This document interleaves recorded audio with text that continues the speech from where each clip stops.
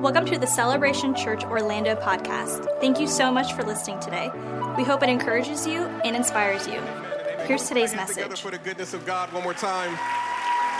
Man, I'm not sure if you can feel this online, but God is stirring us and he's doing something significant in us. I want to go ahead and take this moment to invite all of our middle and high school students to go ahead and slip out. And we have a great service as is planned just for you. We got great leaders that are going to meet you there. And while they're stepping out, would you mind turning to someone around you, welcome them out to church, and getting ready for what God wants to speak to us today?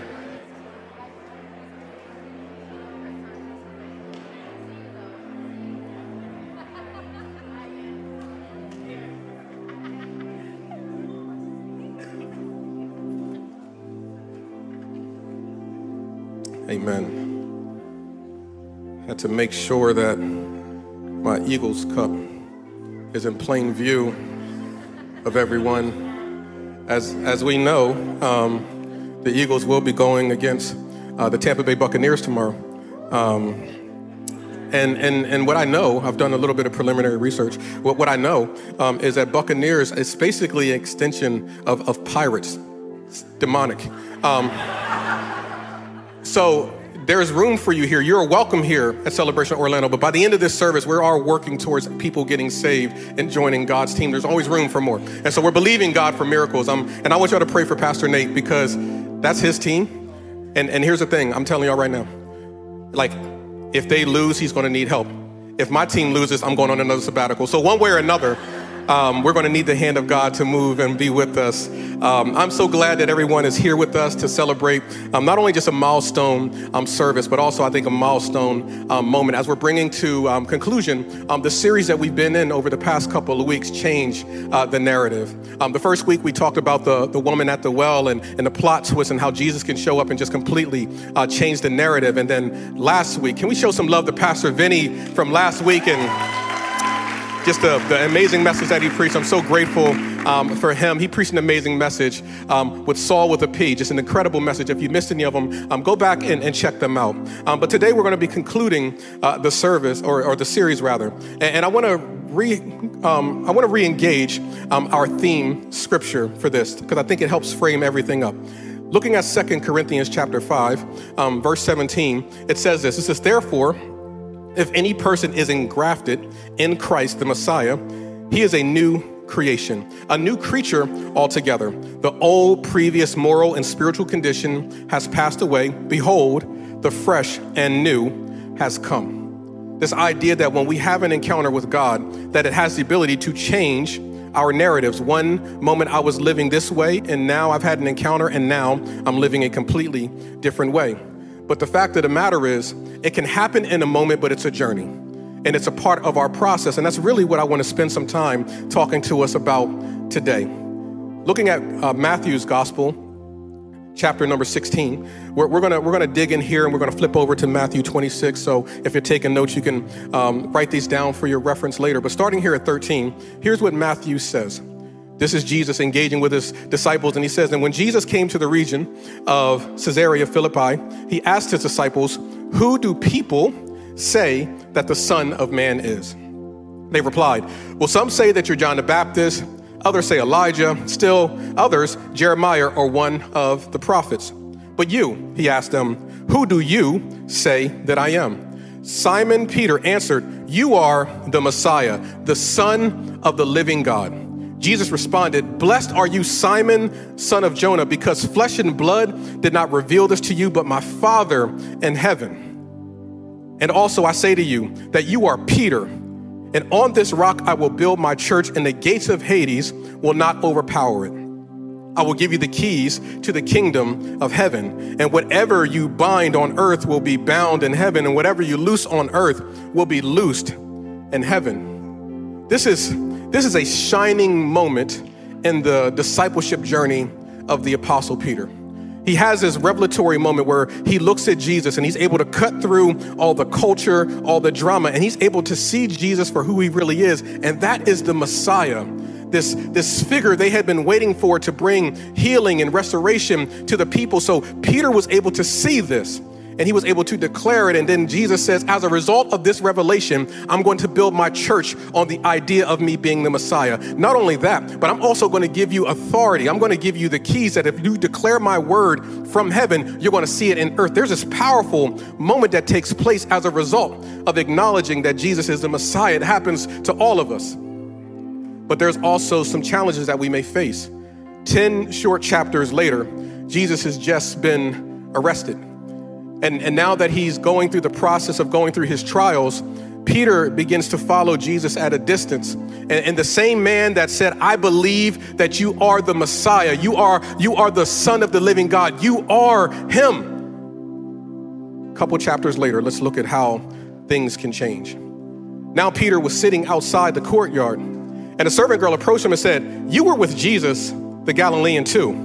But he denied it in front of everyone. I don't even know what you're talking about. When he had gone away outside the gateway, another woman saw him and told those who were there, this man was with Jesus the Nazarene. And again, he denied it with an oath. I don't know the man. After a little while, those who were there approached Peter and said, you really are one of them, since your accent gives it away. There's something about you that shows that you were connected to Jesus.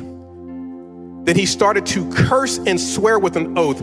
I don't know the man. Immediately, the rooster crowed, and Peter remembered the words of Jesus where he said, before the rooster crows, you will deny me 3 times. And he went outside and he wept bitterly.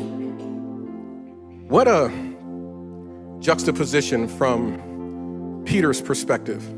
That in one environment, I can recognize that Jesus is Lord and I'm willing to give him my undying loyalty. But in another environment, when the pressure is applied, I can distance myself and almost say that I don't even know him. I don't have any association with him. What happens in our lives that in some environments we can declare that Jesus is Lord, but in other areas we act as if he's not who he said he is?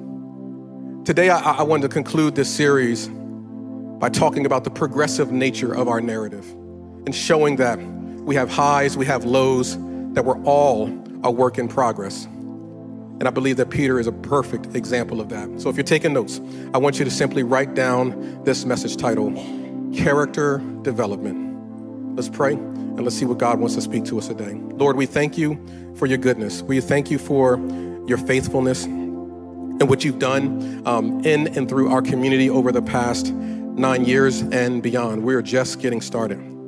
So, Father, I pray for your people, those who are joining us online, those who are over in the family lounge, listen to the podcast, those who are sitting right in front of me. Father, I pray for us all, that you can give us open eyes to see you, open ears to hear you, and open hearts to receive everything that you have for us. It's in Jesus' name that we pray. Amen. Amen. Character development is a crucial aspect of any story that's being told typically. You typically need to have some measure of intentional character development so that you can truly engage in the journey of whatever person that you're currently looking into in hopes of understanding the things that are happening in their lives. So character development has a lot of different components that are connected to it, but I want to just give you a few of what character development looks like in a good story that helps us to really have buy-in with the character that we're watching. At some point in any narrative, the character is introduced. That's when they come onto the screen and we see them and they're establishing a little bit of background context. We're learning some nuances about who they are.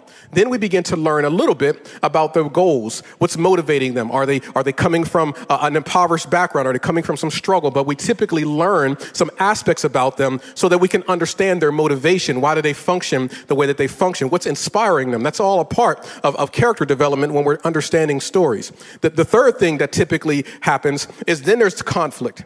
There's that thing that happens in their life. It could be a dynamic. Let's think about like Finding Nemo. Nemo's gone, and the name insinuates Finding Nemo. I have to find Nemo. That's the issue that now creates the opportunity for him to now grow and to evolve into whatever is next for him as he's developing as a character. So there's the conflict. And then hopefully through the conflict, some things are revealed, some decisions are made, the person is made better, and then we're able to see the conflict resolve. And now they've grown as a character development. development. It helps us to understand the journey that a person's on so we can also chart how they're navigating through challenges and so forth. So whenever we're watching a movie or TV show, reading a book, character development is important in understanding the arcs of the story.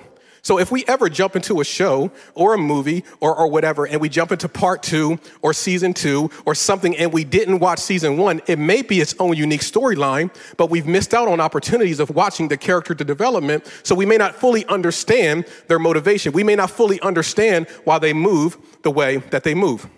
Let me give us an example. I grew up as a Star Wars fan. I got any Star Wars fans in the house with us today? Okay. The 9 o'clock had a little bit more, but that makes sense. So I grew up as a Star Wars fan. Now let me be very clear. I'm not dressing up and going to any conventions or anything. I'm not doing any of that. But I did grow up as a Star Wars fan of some of the main franchise films, and so I just recall watching the stories and all these different things going on. But if we know anything about Star Wars, there's tons of spin-off stories and tons of other characters, and they're all intertwined, and it can be a little bit overwhelming. And so whenever you go to watch something new from Star Wars, sometimes it's like, I don't understand what's fully going on because I don't know how that person is integrated to that. So it can be a little bit confusing. So just yesterday, I decided that I was like, hey, you know what? I'm sitting at home. It's a great Saturday. I want to go ahead and get caught up on some of my shows that I haven't watched in a while. And so I said, hey, I'm going to watch the Ahsoka. Yeah. I got it. Okay, Danny, you get it. So I decided, hey, I'm going to put on the Ahsoka show so I can get caught up because I knew that it got some good reviews. So I began to watch it, but if I'm honest with you, there was a lot of things that were happening in the show that I just didn't fully understand because there were dynamics that had happened in the other show and then things that had to go back. I began to Google things and they were like, oh, you got to go watch Clone Wars if you really want to fully understand it. And I'm like, I don't got time to go back and watch all these old seasons in order for me to understand this stuff. Like, can somebody just give me a bulleted list of the motivation behind this character, because I didn't understand why she had certain decisions. I didn't understand why she harbored such anger at certain moments. So I'm trying to watch this new show, but because I skipped the previous seasons, I didn't understand how her character to develop to be where she was.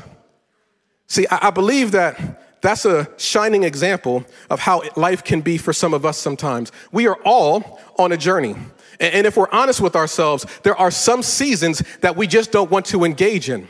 So what ends up happening is we try to skip past those seasons, but unfortunately, we miss the character development of the season that we skipped. And when we step into a new room, we don't have what it takes to be equipped for where we are. Have you ever noticed that wherever you are, there's somewhere else you want to be? Like Megan and I are in grad school right now. And so every time I'm up late at night writing 10-page papers that I feel like make no sense, I can't tell you how many times a week I'm like, I cannot wait for this to be over. Can my college students say a good amen? I can't wait for this to be over. I can't wait until I don't have to write another paper. I can't wait until I'm past this. But watch this. If I'm not careful, I can skip past the season of me learning how to develop the skills that are necessary in order for me when I get into the other season that I am equipped to handle what I am about to face. Let me go a little bit further. Have you ever noticed that when you're single, you can't wait until you're married? Right? That's a good thing. But here's what I've learned. I've learned that the marriage doesn't make me happy. I make the marriage happy. So if I'm not careful, I am not actually learning how to develop my character in my single seasons so that when I step into my marriage season, I still have a single mindset and I'm wondering why I don't have peace and I'm not making progress. Maybe it's because I skipped past the character development that I needed in our current season. It seems that no matter where we are, there's somewhere else that we want to be. And I can honestly tell you that sometimes the church has been complicit. Because what we'll often do is we'll give you 3 points on how to avoid that season instead of 3 points on how to endure it. But what I believe God is saying to us in this season is that there's some things you just can't skip by. You can only go through it. And I don't believe we're supposed to just go through seasons. I think we're called to grow through them. No matter where we are, there's somewhere else that we want to be. Now that we're married, now I want to have children. That's beautiful. The Bible said, be fruitful and multiply. Praise the Lord for the blessing. But watch this. If I haven't learned how to become one with my spouse, me bringing a child into the equation is not going to draw us closer together. And now we have conflict and generational drama that continues to get passed down from one generation to the next because we're not appreciating the season where we're just learning to get to know one another. And then interestingly enough, when I become a parent, I'm reminiscing about the days when I was single. The days when I can go and do whatever I wanted to do, but I didn't understand my season. What I truly believe that God wants us to understand is that we need to be fully present in our season and allow him to develop us so that we can be molded into the image that he has for us. Write this down. Time ages you, but seasons mature you. Time ages you, but it's the seasons that mature you as long as you don't skip it. This is why you can have conversations with people and they can say, oh, we've been married for 10 years, but you're starting to see these foundational issues that still remain. You haven't been married for 10 years. You've been married for 1 year 10 times.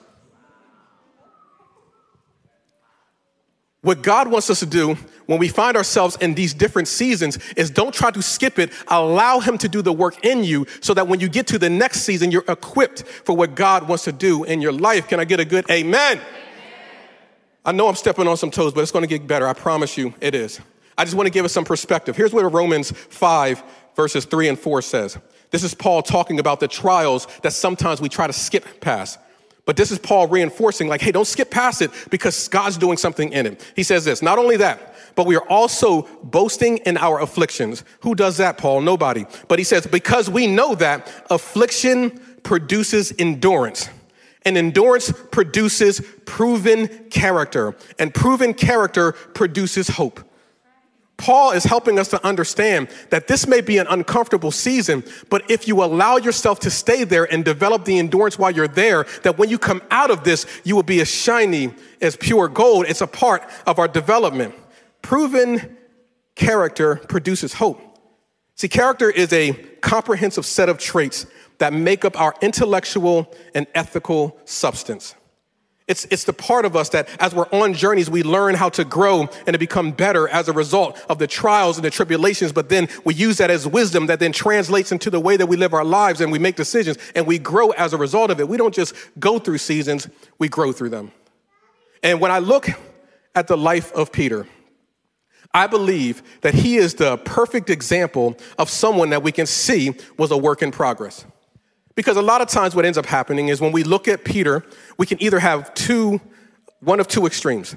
The one extreme is we can overly focus on his shortcomings and mistakes and use it as a cautionary tale, or we can skip past his struggles and only see him as a super apostle without recognizing that he was both. That he was a man of faith, but he also was a man of fear. That he was a man of focus, but he was also a man who was incredibly impetuous. That he was a man of courage, but he also was a man who had insecurities. And these are all happening at the same time. A lot of times we think it's a transaction. Yes to Jesus, everything is good. But the reality of it is we say yes to Jesus and then there becomes some challenges and some trials and we're working some things out and we overcome it. Then we get into a new space and God continues to do a work. And what allows the work to go through us is that we keep showing up. So I want to share 3 thoughts with us from the life of Peter that I hope can be an encouragement for us as we all recognize that we're in a season of character development. Here's the first thing I want us to write down. Our stories start with a decision. Every story has a critical moment, and it starts with a decision. Matthew chapter 4, verses 18 through 20. It says this. It says, as he, this is Jesus, was walking along the Sea of Galilee, he saw 2 brothers, Simon, who was called Peter, and his brother Andrew, and they were casting nets into the sea, for they were fishermen. Follow me, he told them, and I will make you fish for people. Immediately, they dropped their nets, and they followed him.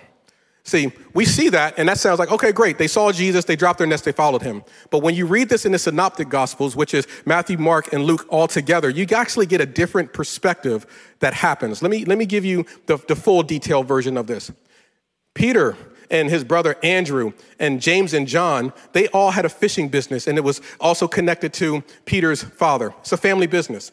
And while they're on this family business, they're out there fishing like they always do. But on this particular day, they are not being successful. So they're about to call it a day. Jesus is walking by. He sees them and says, hey, do you mind if I use your boat as a pulpit? People are crowding around me. I want to use the acoustics from the environment, and I want to use your boat as a platform to speak from. Peter's like, man, I'm not catching any fish, man. Go for it. Jesus gets up. He preaches. He inspires people. Jesus is so thankful for Peter's generosity that he says to him, like, hey, can you just drop your net? And Peter's like, man, I've been out here fishing all day. I'm an expert at this. But hey, if you're telling me to drop my net, I'll do it because why not?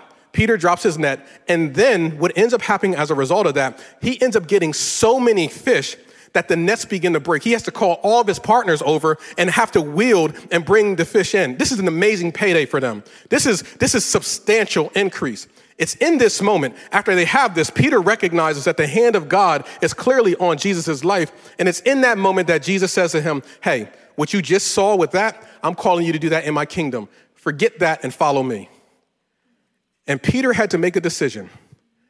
I can either be a person that seeks the hand of God, or I can be a person that seeks his face. I could be a person that wants to benefit from God's blessings, or I can be a person that benefits from God's presence. Peter had to make a decision that on his biggest payday ever, that Jesus was saying, are you willing to lay it down and follow me? But Lord, can I get rid of these fish first? No. Are you willing to lay it down and follow me? But Lord, if I can just catch up with you later. No, are you willing to lay down your greatest successes? Are you willing to lay down your greatest strength? Are you willing to lay down your pride? Are you willing to lay down your ego? Are you willing to lay down your goals and plans? Are you willing to lay those things down and follow me? And Peter had to make a decision. I think every single one of us, we have to make a decision on what it is we're going to do with Jesus. Are we going to be people that says, I will follow Jesus when it's convenient? I will follow Jesus when it all works out. I will follow Jesus when it doesn't really cost me any sacrifice. I will follow Jesus when everything works out. Or am I willing to be a person that says, I am saying yes to Jesus, and then I'm going to steward my life in such a way that shows evidence that Jesus is my filter? That's not easy. It's hard and it's sacrificial, but nonetheless, it's what God is inviting us into. Peter had to leave behind a family business. He had to leave behind all his expectations to step into the unknown. But I believe it's in these moments that God can do the most powerful things in our lives.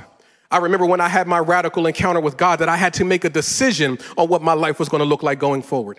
I understood enough from my mom's preaching that I could not be lukewarm. That means 1 foot in and 1 foot out. So I knew I needed to make a decision. I knew I had to make some adjustments in my life, and I knew I needed to steward every decision after that. As for me and my house, we're going to serve the Lord. I'm going to lay before you life and death. What are you going to choose? I'm going to choose life. And I just remember stewarding that decision every single day, and it wasn't easy.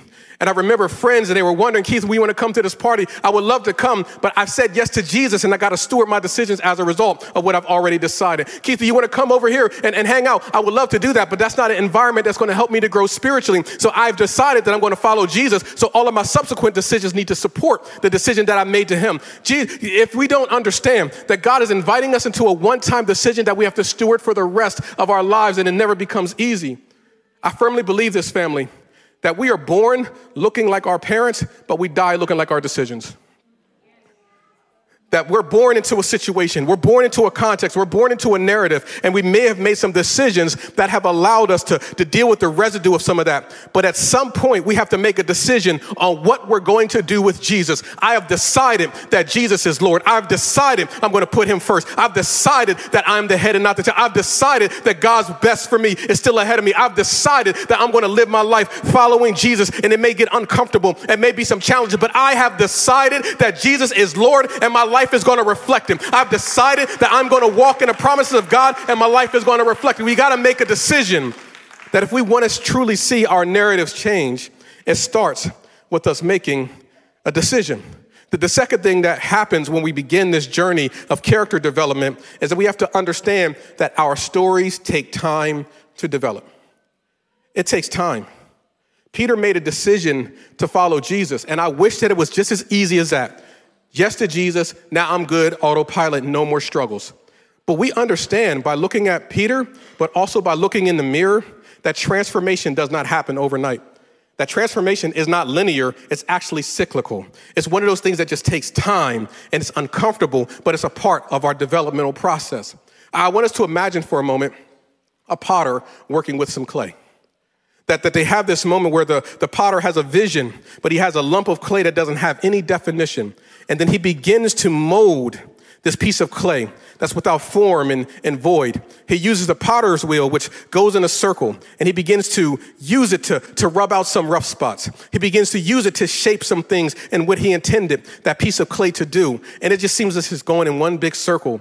But if we actually can look at it from the potter's perspective, he's molding it and working it. And every now and then, there may be some stubborn parts that's in the clay that the potter has to put a little extra pressure on, that he may have to put a little bit more water on, but he's working it and smoothing some things out because he knows the vision that he has for it. Now, if you're the clay, if I could personify it, why am I walking through this again? Why am I struggling with this again? I feel like I'm making progress, but I'm also going backward. But from the potter's perspective, you're back around here again because there's some things that I still need to work out of your life. And if you can ever get to the place where you can carry the thing that I called you to carry, we got to deal with these cracks. So we're going to go around this thing again, but you're not going backwards. It's a work in progress. God is doing a work inside of all of us. And what I believe we see with the person of Peter is we see that he has moments where everything is good. He has other moments when there's a setback. But if there's one narrative that I think brings it all together, it's found in Matthew chapter 14. This is where Jesus is walking on water and the disciples are freaking out a little bit. So Peter says, Lord, if it's you, command me to come onto the water. And Jesus says, come. And climbing out of the boat, Peter starts walking on the water and he came towards Jesus. If you didn't catch that, Peter is literally walking on water right now. Who would have ever thought? But watch what it says here. But when he saw the strength of the wind, he was afraid and began to sink, and he cried out, Lord, save me. That he stepped out in faith. He responded to the words of Jesus. But the moment that he began to recognize the strength of the waves, he began to recognize the rain, he took his eyes off of Jesus and he began to sink. Does this sound familiar to anybody? These moments that we hear the calling of God on our lives and we step out in faith and say, yes, Lord, I'm going to respond to it. I'm standing on things that other people are sinking in, and it seems as if I'm making progress. But the moment that we take our eyes off of Jesus, why am I sinking in my fear when I know that Jesus is Lord? Why am I sinking in insecurity when I know that God is good? We can still find ourselves sinking into environments that we thought that we overcame. Some of us feel these moments and we wonder if we failed God as a result of it. Lord, it seems as if every time I take a step forward, I'm taking 3 steps backwards. It seems like everything that I thought that I conquered, I find that it still seems to be conquering me. But be encouraged, friends, that in Peter's journey, every time he had hit a stumbling block, Jesus was there with him. The Bible says that when he began to sink, he said, Lord, save me. And Jesus was right there to extend a hand, and he lifted him up and said, will you just believe? I believe that for every one of us, that we have these moments where we have great success, but we then begin to sink. We find ourselves drifting backwards at times. But if we only could look at Peter as our example and just simply say, Lord, I'm struggling. Can you still save me? I know that I bypassed this last year, and I don't know why this temptation is rising up anymore, but I'm going to ask that you save me. Peter becomes a perfect example of what it looks like to walk by faith and not by sight, but to still simultaneously be afraid of the things that you see. Peter is a man that we see that he reaches out his hand and says, Lord, will you save me? We see in Peter's narrative that when he's in the Garden of Gethsemane, that Jesus says, man, it's going to be all good. They're going to arrest me, but I'm going to rise again. But when Jesus is arrested, Peter pulls out a sword and cuts off a man's ear. You need them type of people in your circle. That's all I'm saying. But he pulls out a sword. He cuts off a man's ear. This man who was impulsive, this man who was passionate. And Jesus said, no, you're missing the mark. You're being overly zealous. I never wanted my people to become very aggressive in harming people when they need to hear the gospel and not be beat down with the sword of the gospel. That's a message for another time. Peter was now learning this lesson of understanding, well, I can't be too aggressive. Then he begins to follow Jesus from a distance, but Jesus was there. Jesus said, the day is going to come when you're going to deny me. Lord, I will never deny you. But even after he denied him, Jesus looked at him and he restored him because Jesus was there. I'm here to encourage somebody. Maybe you've had some setbacks, but Jesus is there. Maybe you've had some struggles, but Jesus is there. No matter what your struggle is, no matter what you're sinking in, Jesus is there with you, but you just got to be willing to reach out a hand and ask him, Lord, save me. Lord, save me. The Bible tells us that with Peter, that as he began to sink, that God didn't give up on him. What we learn in this third point that I want to share with us is that we learn that our stories are also seeds. I'll explain this in a second, that our stories, they're seeds. Seeds have such incredible potential. When they're planted in the right conditions, they're nurtured, they're watered, they're bathed in light, These seeds that have so much potential have the ability to grow into trees that ultimately will bear fruit. But it all depends on what I'm doing with the seed. There are so many scriptures that refer to God as the divine gardener. We see this from the beginning in Genesis. We see this all through the book of Revelation, that there's always this connection to God and water and agriculture. And there's this connection to how putting things into the hands of God, no matter how bad off they may seem, that he is a divine gardener, is able to use it as a seed that is capable of producing some incredible fruit. Romans 8, chapter 28, I think, beautifully encapsulates this. It says that we know that all things work together for the good of those who love God and who are called according to his purpose. This passage is a beautiful reminder of how God can take even our messy stories and use them for his glory, but we got to be willing to put them into his hands. That God is able to use our high moments to be inspiration for some people, but he also can use our low moments as redemption for people because we put it into the hands of God. I have countless stories of things that I've walked through personally and things that I've seen, of things that look like they're pure chaos, but when they are put into the hands of God, how he's able to still create life out of the most dark and dim situations. Last week, Megan went to DC to be with some dear friends of ours. She was there to support one of her best friends who was sponsoring a walk on suicide awareness. Many of you guys may remember a few months ago, we had shared how my son Caleb had lost his best friend to death by suicide. It's a very dark time for us. Still continues to be. So they had a walk to commemorate not only him, but other people that have experienced this, family members, people who maybe have attempted. But nonetheless, this walk that was meant to just kind of show honor and love. While Megan was there, she was saying how, of course, it was a very weighty and challenging moment. But she said she was so inspired when she began to hear the stories of people talking about what God has been doing ever since they've experienced it. She heard people tell stories of how family members came to faith because they knew that in their own strength they couldn't overcome it. That she heard stories of people who actually attempted it, but then they weren't successful, and they can tell stories of how the hand of God literally intervened. It was all these beautiful and powerful stories that were birthed out of messiness. But when you take that and put it into the hands of God, how it can still create something that will bring him glory. It may not always make sense to us. I've shared my story with you guys in regards to me losing family members, my cousin who got killed in a car accident. God used that messy situation, but it was from that I said yes to Jesus, that nothing is out of reach when grace gets involved, that nothing is beyond redemption, that nothing is beyond hope, that God can even take our moments of despair and still use it for his glory. Our stories are seeds that have the potential of bringing life or bringing stagnation. It's a matter of what we choose to do with it. It's a matter of whose hand do we decide to put it in. When we look at the life of Peter, we see a man who denied Jesus, but then there's a moment when he repents and then he is restored. And what Jesus says to him is, Peter, I'm giving you the responsibility of sharing the story, talking about me, and watching people come into the kingdom. You mean the Peter that denied Jesus was now being trusted with preaching the gospel? Absolutely.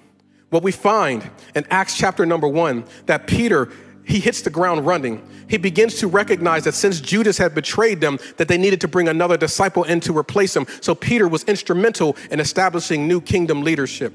In Acts chapter number 2, the day of Pentecost comes, the Holy Spirit arrives, and now we begin to see revival take place, and he preaches the gospel with boldness, and 3,000 people get saved at the end of his sermon. And in Acts chapter number 3, the Bible says that Peter is on his way to the temple, and he comes across a man who is paralyzed, and the man says, can you just give me some money? But he says, I don't have any silver and gold to give you, but what I can give you is Jesus. In the name of Jesus, get up and walk. And we see Peter perform his first miracle since Jesus has ascended into heaven. heaven. In Acts chapter number 4, Peter gets arrested as a result of performing that miracle. And the same men that crucified Jesus was telling Peter not to declare Jesus anymore. This man who once was afraid, but he developed and he grew as a result of it. He said, it is more better that I am obedient to God than be fearful of man. I don't care what you can do to me. How this man was able to continue to grow and evolve. The Bible tells us that Peter was so anointed that they would bring sick people outside so that his shadow could touch them and they could eventually get healed. This man who went from denying Jesus, this man who went from doubting,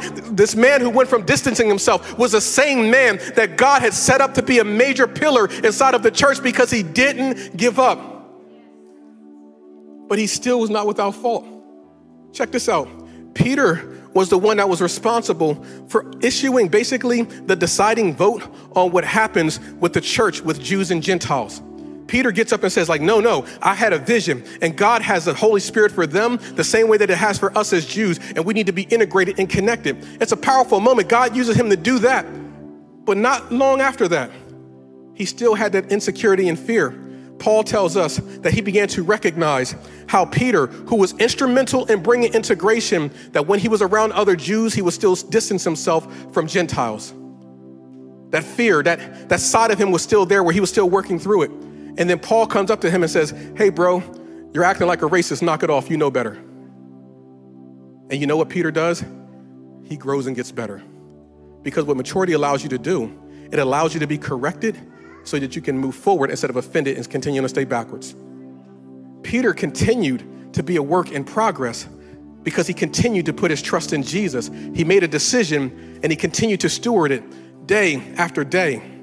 I believe that if we could just pick up this idea that transformation doesn't happen overnight, you're going to have high moments, you're going to have low moments, but if we can redefine what it means to win in the kingdom, it can bring us so much peace. A good friend of mine, he used to play in the NFL. And I remember one year I got a chance to sit with him during one of the NFL drafts. And as we were sitting there, he was watching as his team was picking different players in some skills positions, which he played. So I was like, bro, did you know this was coming? He's like, no, I'm watching this just like you. He said, so that means that we're really focusing on this position this year. And I was really just blown away at it because I'm thinking like, hey, you're on a team, everybody knows what's going on. But what he said to me, he's like, no. Let me explain to you the way that the NFL works. He said, let's be realistic. There's very few teams that think that they're going to go undefeated. So watch this. They go into the season knowing we're not going to win every game. They go into the season knowing their weaknesses. They go into the seasons knowing where I need to draft better, the areas we need to develop better. But they also recognize that either we win or we learn, but we don't lose as long as we get better with the setback. So they go into the new season saying, yeah, we're not going to win a Super Bowl, but hey, if we can just be better than we were last year.